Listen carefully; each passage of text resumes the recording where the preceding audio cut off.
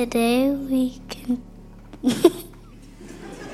continue in this Advent season, reflecting on four distinct streams, all leading to the coming of our King Jesus. This morning we look at the Steadfast Heart through the life of Joseph, and will light our second Advent candle. The Holy Gospel of our Lord Jesus Christ according to Matthew.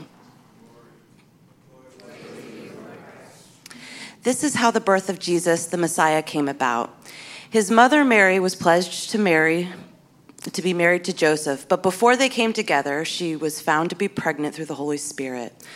Because Joseph, her husband, was faithful to the law and yet did not want to expose her to the public disgrace, he had in mind to divorce her quietly.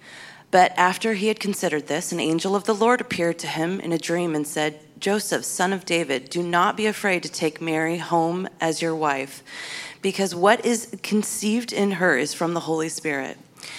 She will give birth to a son, and you are to give him the name Jesus, because he will save his people from their sins." All this took place to fulfill what the Lord had said through the prophet.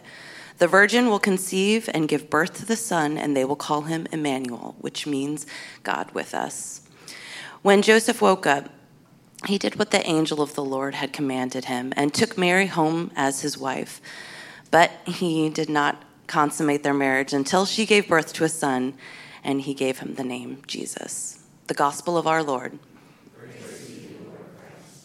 Let us pray. Lord Jesus, at this time of Advent, when the world around us is busy preparing for all of the festivities, would your word from Scripture come to mind? When the Son of Man comes, will he find faith on earth? Lord, you once came into our midst in humility and mercy, and will come once again in glory and justice. As we live in the already not yet, reflecting on your first coming and waiting on your next, would you give us, like Joseph, a steadfast heart to stand firm in our faith, to rise above distractions and division? And Lord, would you give us persistent hope and fervent love for you and our neighbor? To you all honor and glory, we pray, in Jesus' name. Amen. Thank you so much, Jedways. Can we give them a round of applause? Wonderful job. The Steadfast Heart.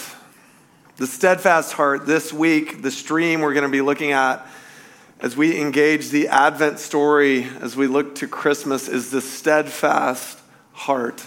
If you're visiting today, my name's Paul. I'm the senior pastor here. It is a joy to worship with you this morning. Before we look at God's word, would you bow your heads with me as I share another brief word of prayer? Dear Heavenly Father, may the words of my mouth and the meditations of our hearts be pleasing in your sight, our rock and our redeemer.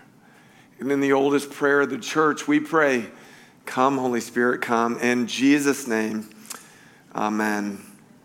Friends, in team sports, how are you without the ball? Allow me to expand the question. In team sports, how is your attitude while not getting the ball? Now, one fam, I know we're not all football fans here this morning, but track with me.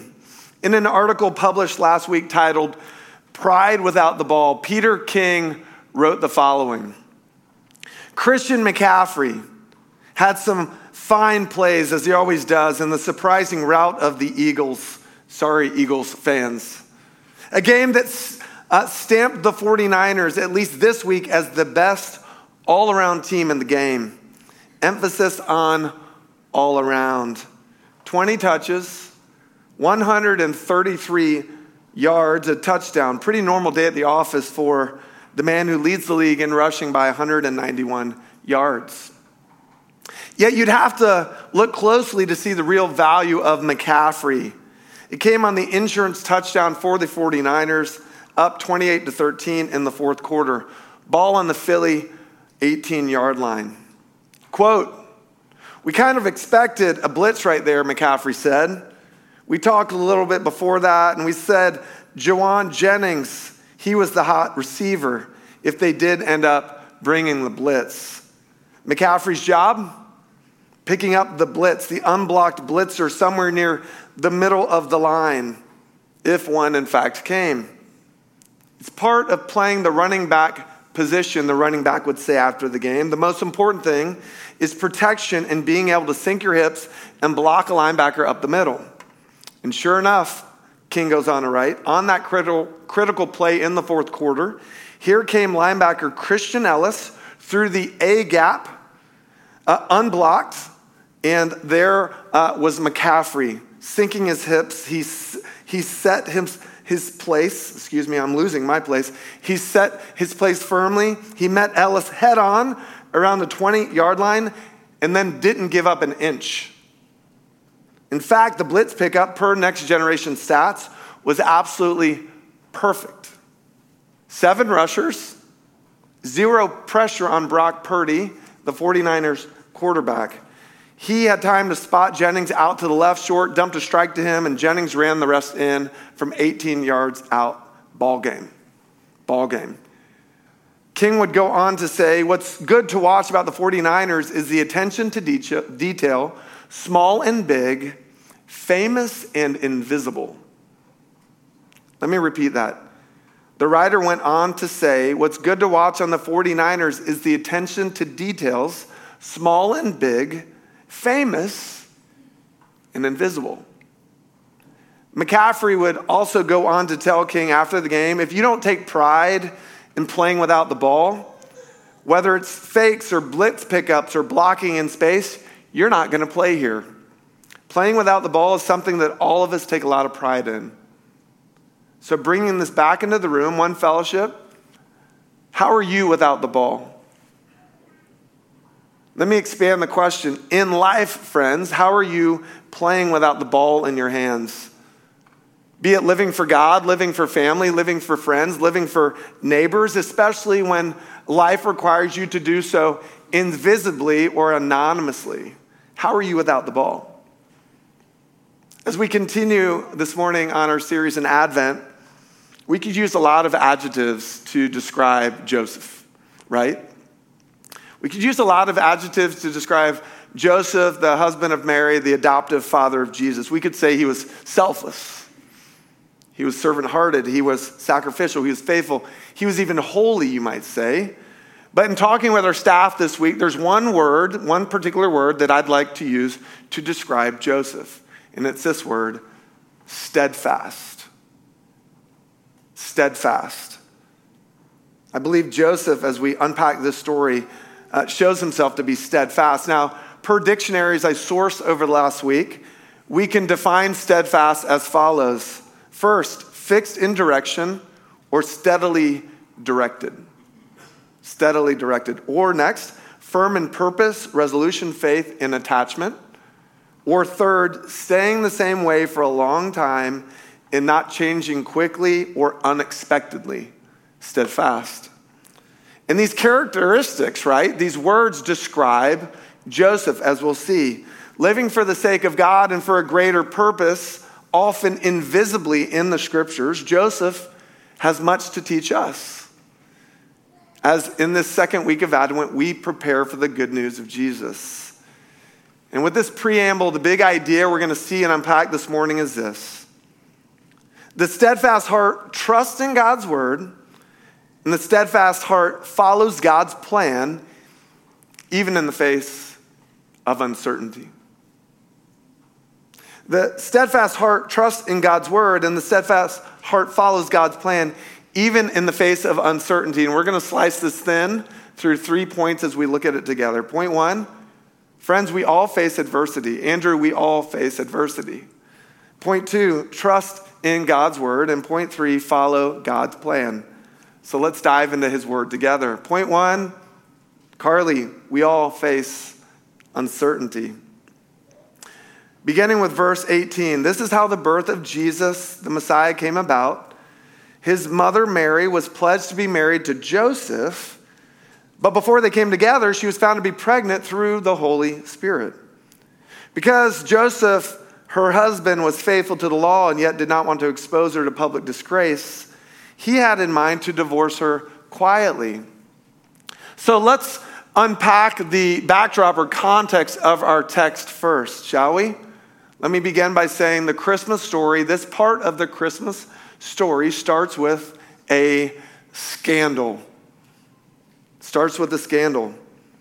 As various theologians I researched this week have pointed out, to understand the nature of the context of our passage, we must remove this phrase. You ready for it? Through the Holy Spirit.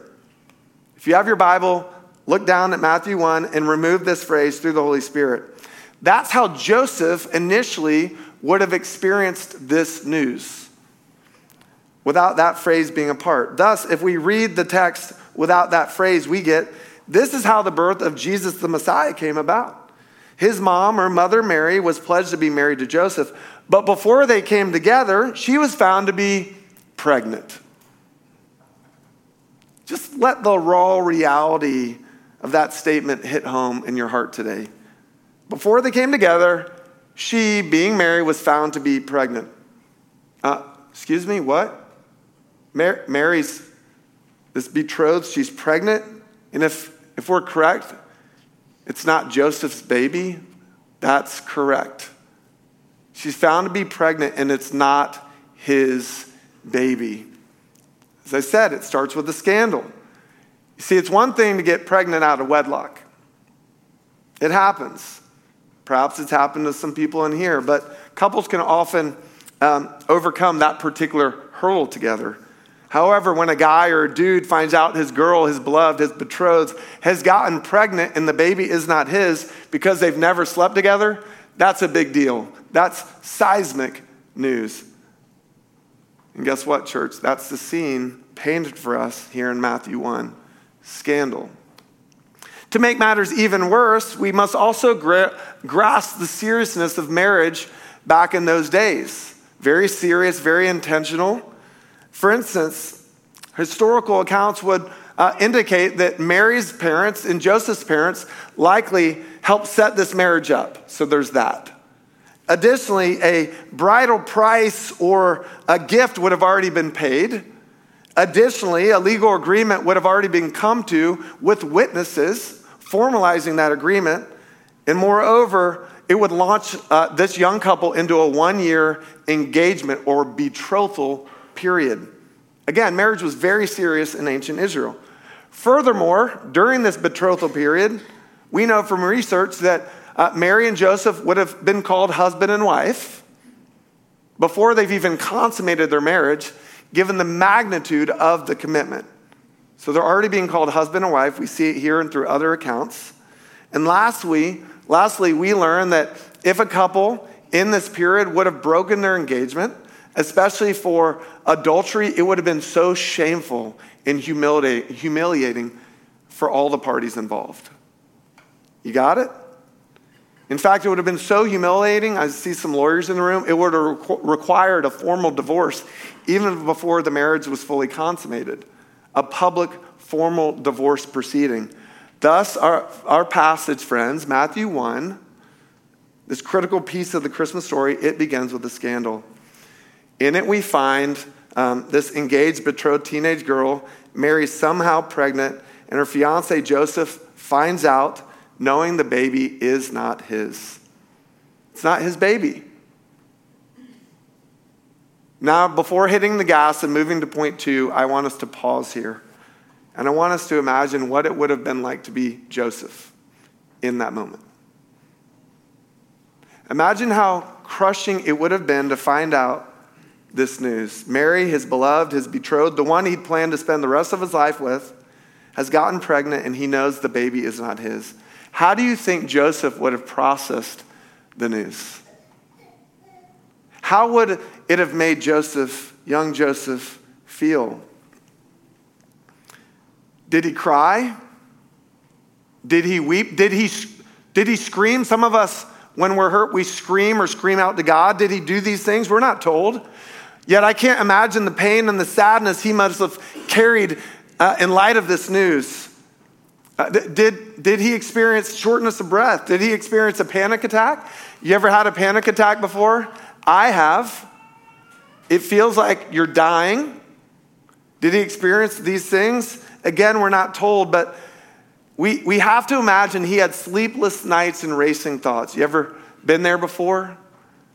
No, church, we're not looped into Joseph's feelings in our text. We're just looped into the facts of the story, and yet the facts paint a very harsh, painful, uncertain future for young Joseph. His future and his life were careening off the tracks, out of control. Now, if you would allow me to bring this scene and bring this passage into the room before we get to point 2, let me ask, have you ever in your life been blindsided like that? Have you ever been crushed with news like that, like Joseph? Perhaps it was relational news. Perhaps it was job news. Perhaps it was health news. Perhaps it was friendship news. Perhaps it was even schooling news.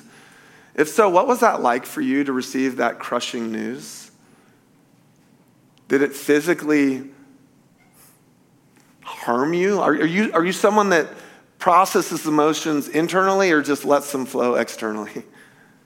Last question, if you've gone through something like that before, are you still carrying the scars or the residue in your heart from that experience today? See, friends, life can be tough, can it? It can be uncertain. And here's the truth. All of us in our journeys, in our lives, will face uncertainty in our futures. Be it a shocking diagnosis, a rejection letter from a university, a betrayal from a loved one or a friend, and on and on and on the list goes, right? In life, like Joseph, we will all face uncertainty. This leads us to point 2. Trust in God's word. In the face of uncertainty, trust in God's word. Now, I'd like to lighten the mood in the room, okay? Is that okay? A couple of weeks ago, the Sorensen family, we did something spur of the moment and quite fun. We did. We took an enormous trip. You see, over the summer, I discovered we had all these e-credits with Delta that they had been hiding from me. Guys, you might have e-credits. They were not even in my account, but through all these canceled trips during COVID, we had all these e-credits, right? And then we learned we had to use them by the end of this year. Again, Amanda, go home and make sure you and Ryan don't have e-credits because they might expire this year. So we had all these e-credits, and we made the decision to take a huge trip. We flew to Banff, Canada. As a family, before all the kids leave the nest and we are experiencing the empty nest syndrome, we said we're going to go on an adventure. And we were looking for one thing on this trip beyond beauty, and that one thing was snow. I don't know why, but I wanted all of our family to snow ski at least one more time together. And so we flew to Banff, and believe it or not, there was snow. We hit the slopes, and that first day was amazing. Listen, it had been a bazillion years since our kids had skied, and they've grown to be giants. So we demanded that they take ski lessons, and they didn't complain. They did great. The first day was great, you guys, skiing. Yet things went off the tracks the second day. Things went kind of sideways the second day. First, Sailor, our daughter, front row, got sick, so Mom and Sailor had to stay back. They didn't ski. Second, here it is, Caden got stuck. Caden, if you're watching, I'm telling our story. Caden got stuck. So what do I mean? Well, instead of skiing the same mountain we did the first day, the boys and I had this great idea to ski a bigger and better mountain that second day. We did. And we were assured that this bigger and better mountain would be good even for novices. And so we packed up our gear. We drove 45 minutes away. We took the gondola all the way to the top of Lake Louise, that ski mountain. We put on our helmets and our skis, and we started to go down that first slope when Caden stopped, tried to see over the edge of the first slope, which he could not, and he froze and he screamed, "Dad, I can't do it."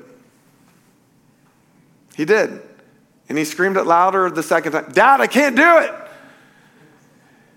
And there we were, stuck several thousand feet above sea level on a giant mountain in a foreign country. It's a true story. We had someone here from Colorado in the first service who was just laughing his tail off, like, because if you've skied, this has probably happened to you, right? It's happened to me. Caden was stuck. Friends, do you know what finally got Caden to become unstuck and ski down the mountain that day? And I say this not out of self-promotion, but just to share the impact of a loving father. What got Caden to ski down the mountain and become unstuck that day? Two things: my presence and my voice. My presence and my words. You see, after a lengthy conversation or negotiation, right, Caden, I was able to ski to the very edge of whatever cliff was in front of Caden or whatever turn in the slope was in front of Caden, providing a safety barrier for him in the form of my very body, if you will. And then I was able to encourage him down the mountain as he's made his way down. That's how Caden became unstuck on the mountain that day. And honestly, it was a powerful moment. And he has since told us that, at least according to his memories, this was the best trip he's ever taken with our family. Isn't that special? Return to our passage with me. Do you know what allowed Joseph to change course and become unstuck and embrace the uncertainty of the life in front of him? God's presence in his voice. God's presence in his words. Check this out. But after he had considered this, meaning divorcing Mary, an angel of the Lord appeared to him in a dream and said, Joseph, son of David, do not be afraid to take Mary home as your wife, because what's conceived in her is from the Holy Spirit. Finally, there it is. There's the information.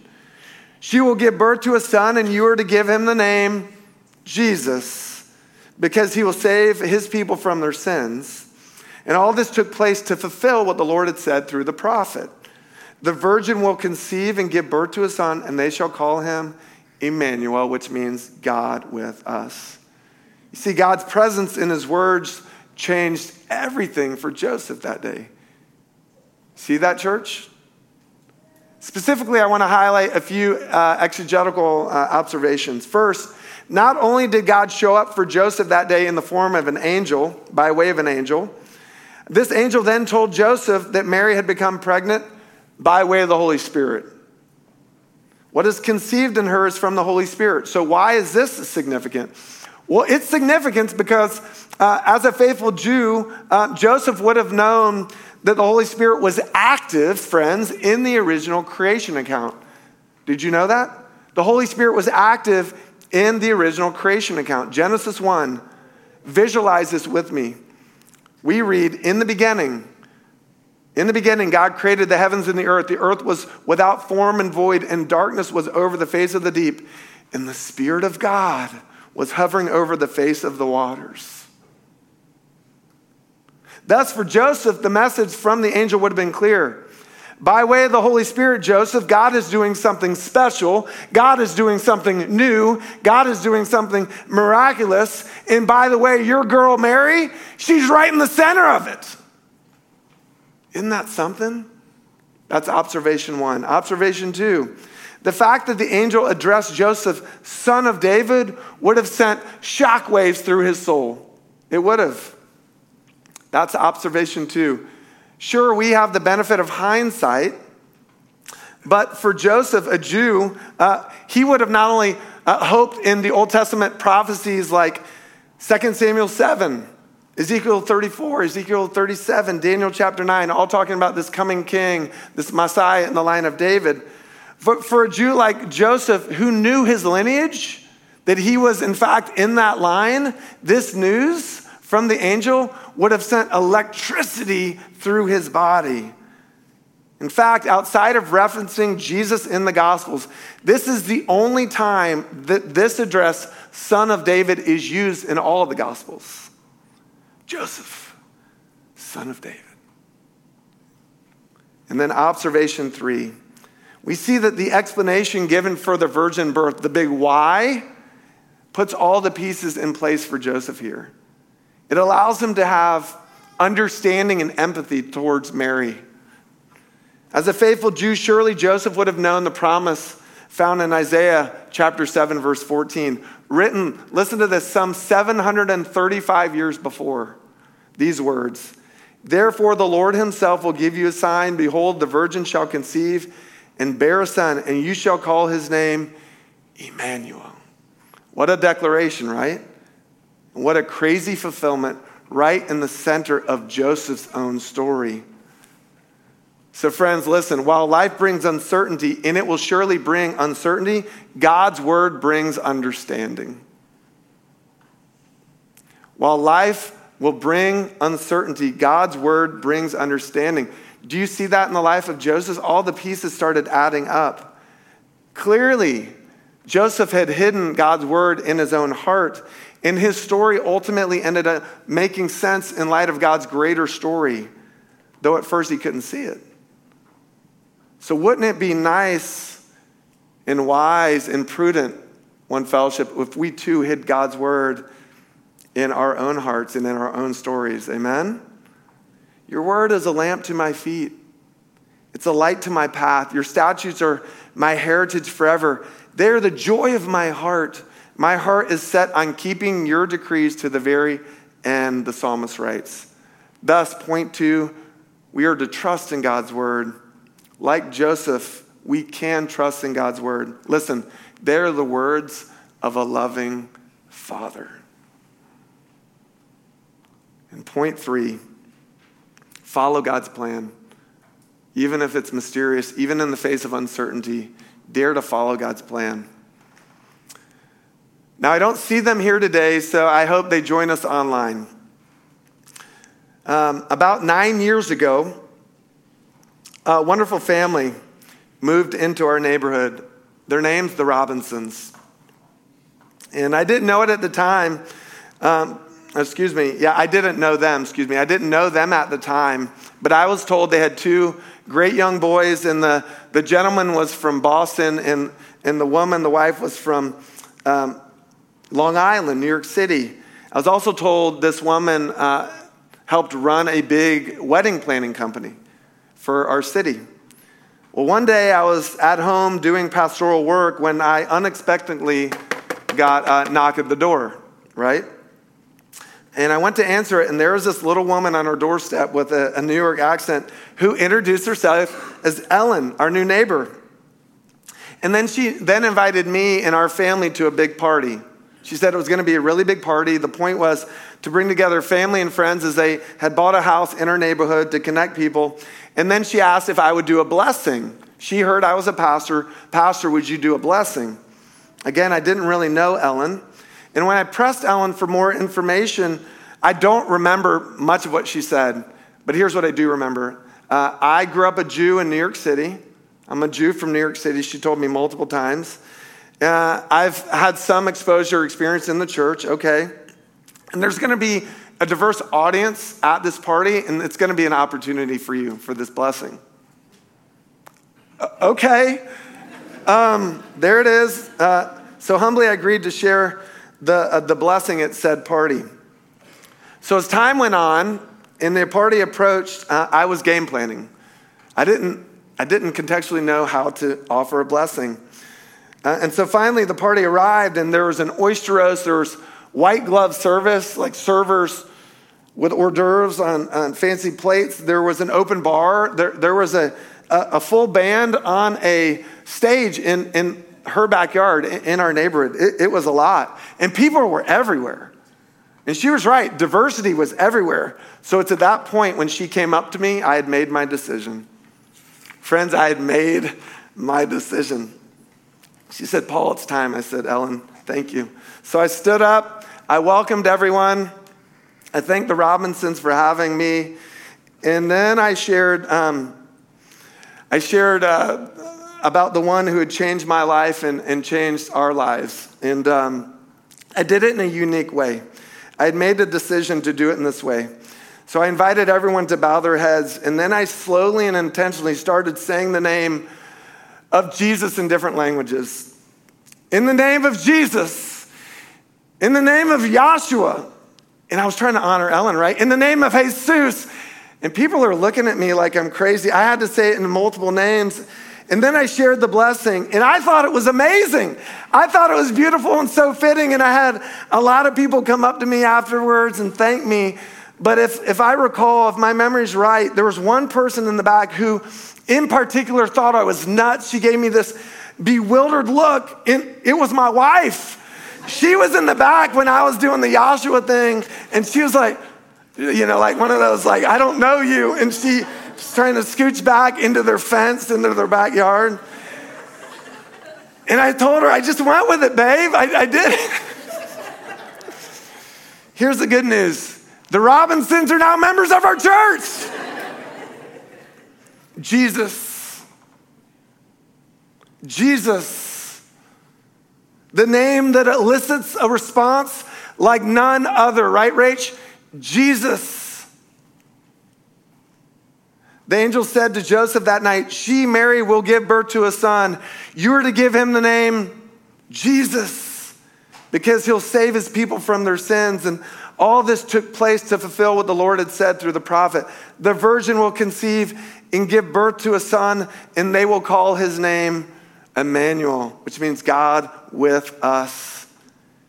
And when Joseph woke up, he did what the angel of the Lord said. In fact, other translations say he did exactly what the Lord said and had commanded him. And he took Mary home as his wife, but he did not consummate their marriage until she gave birth to a son. And he gave him the name Jesus.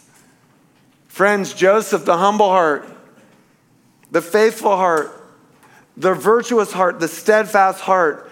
Do you remember that one definition of steadfast at the beginning? Steadily directed. Steadfast, steadily directed. And that's what we see from Joseph in Matthew chapter 1 and then this second week of the Advent story. The angel had directed Joseph to give the child the name Jesus, and he followed through. And this is important for two reasons. First, theologically, it closed the gap.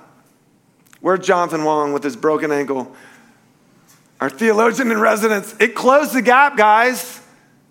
Giving this boy the name Jesus closed the gap. You see, without Joseph doing this, Jesus would not have been part of David's lineage. Do you know that? Nowhere in Scripture, in fact, do we read that Mary was a descendant of David. No, it was Joseph, who was the son of David. Thus, Joseph, both accepting and adopting Jesus as his own son, closed the gap theologically and allowed countless Old Testament prophecies to be fulfilled. And second, it's significant because it was in his personal. No, simply believing what the angel told him was not going to be enough for Joseph, young Joseph. And it's not going to be enough for us. No, giving the child the name Jesus and then adopting him as his own required Joseph to give up his rights, his fatherly naming rights, and relinquish his own dreams for God's plans. It was a big deal to be able to name your son in those days, to name your heir. But he's called to relinquish those rights and relinquish his dreams and follow God's plan. You know what, church? That's what a faithful, surrendered, and steadfast heart does. It lives not for the glory of oneself, but for the glory of God. And that's what we see in Joseph. So even in the face of uncertainty, dare to follow God's plan.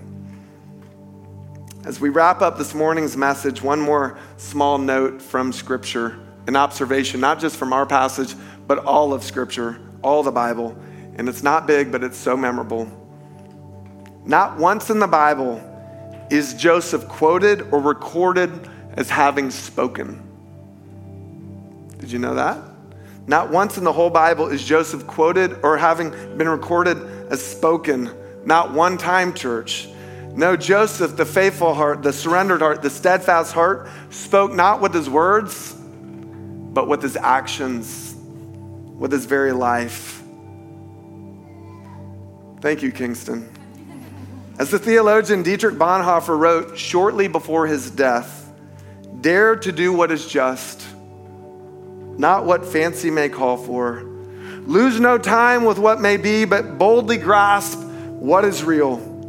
The world of thought is escape. Freedom comes only through action. Step out beyond anxious waiting and into the storm of events, carried only by God's command and by your own faith. Then will freedom exultantly cry out to welcome your spirit. One Fellowship, the steadfast heart, trusts in God's word, and the steadfast heart follows God's plan, even in the face of uncertainty. So this second week of Advent, as we make room for Jesus in our lives, in our hearts, in our families this morning, may this truth guide us no matter what may come our way today, tomorrow, and the years to come. Amen. In the name of the Father, the Son, and the Holy Spirit, amen.